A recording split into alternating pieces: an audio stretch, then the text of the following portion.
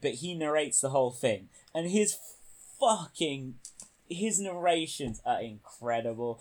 Not in a good way necessarily. Like, it's an amazing, like, bold gambit having this Greek chorus, but some of the shit he says, which is always like, it sums up like the theme of the episode, and it's always so dumb. Like, the first thing he says, like, in one of the earliest episodes, he's like, it's not the penal system, you know.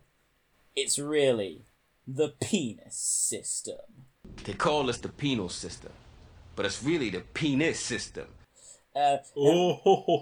Later on, there's this whole debate about whether this is their phrase, by the way, but whether you can put someone who's quote unquote retarded to death, you know, or whether they don't have culpability in their crimes. And he basically, like, his narration for that episode, like, he concludes it like, you know, what if it's this goddamn world that's retarded? Brilliant.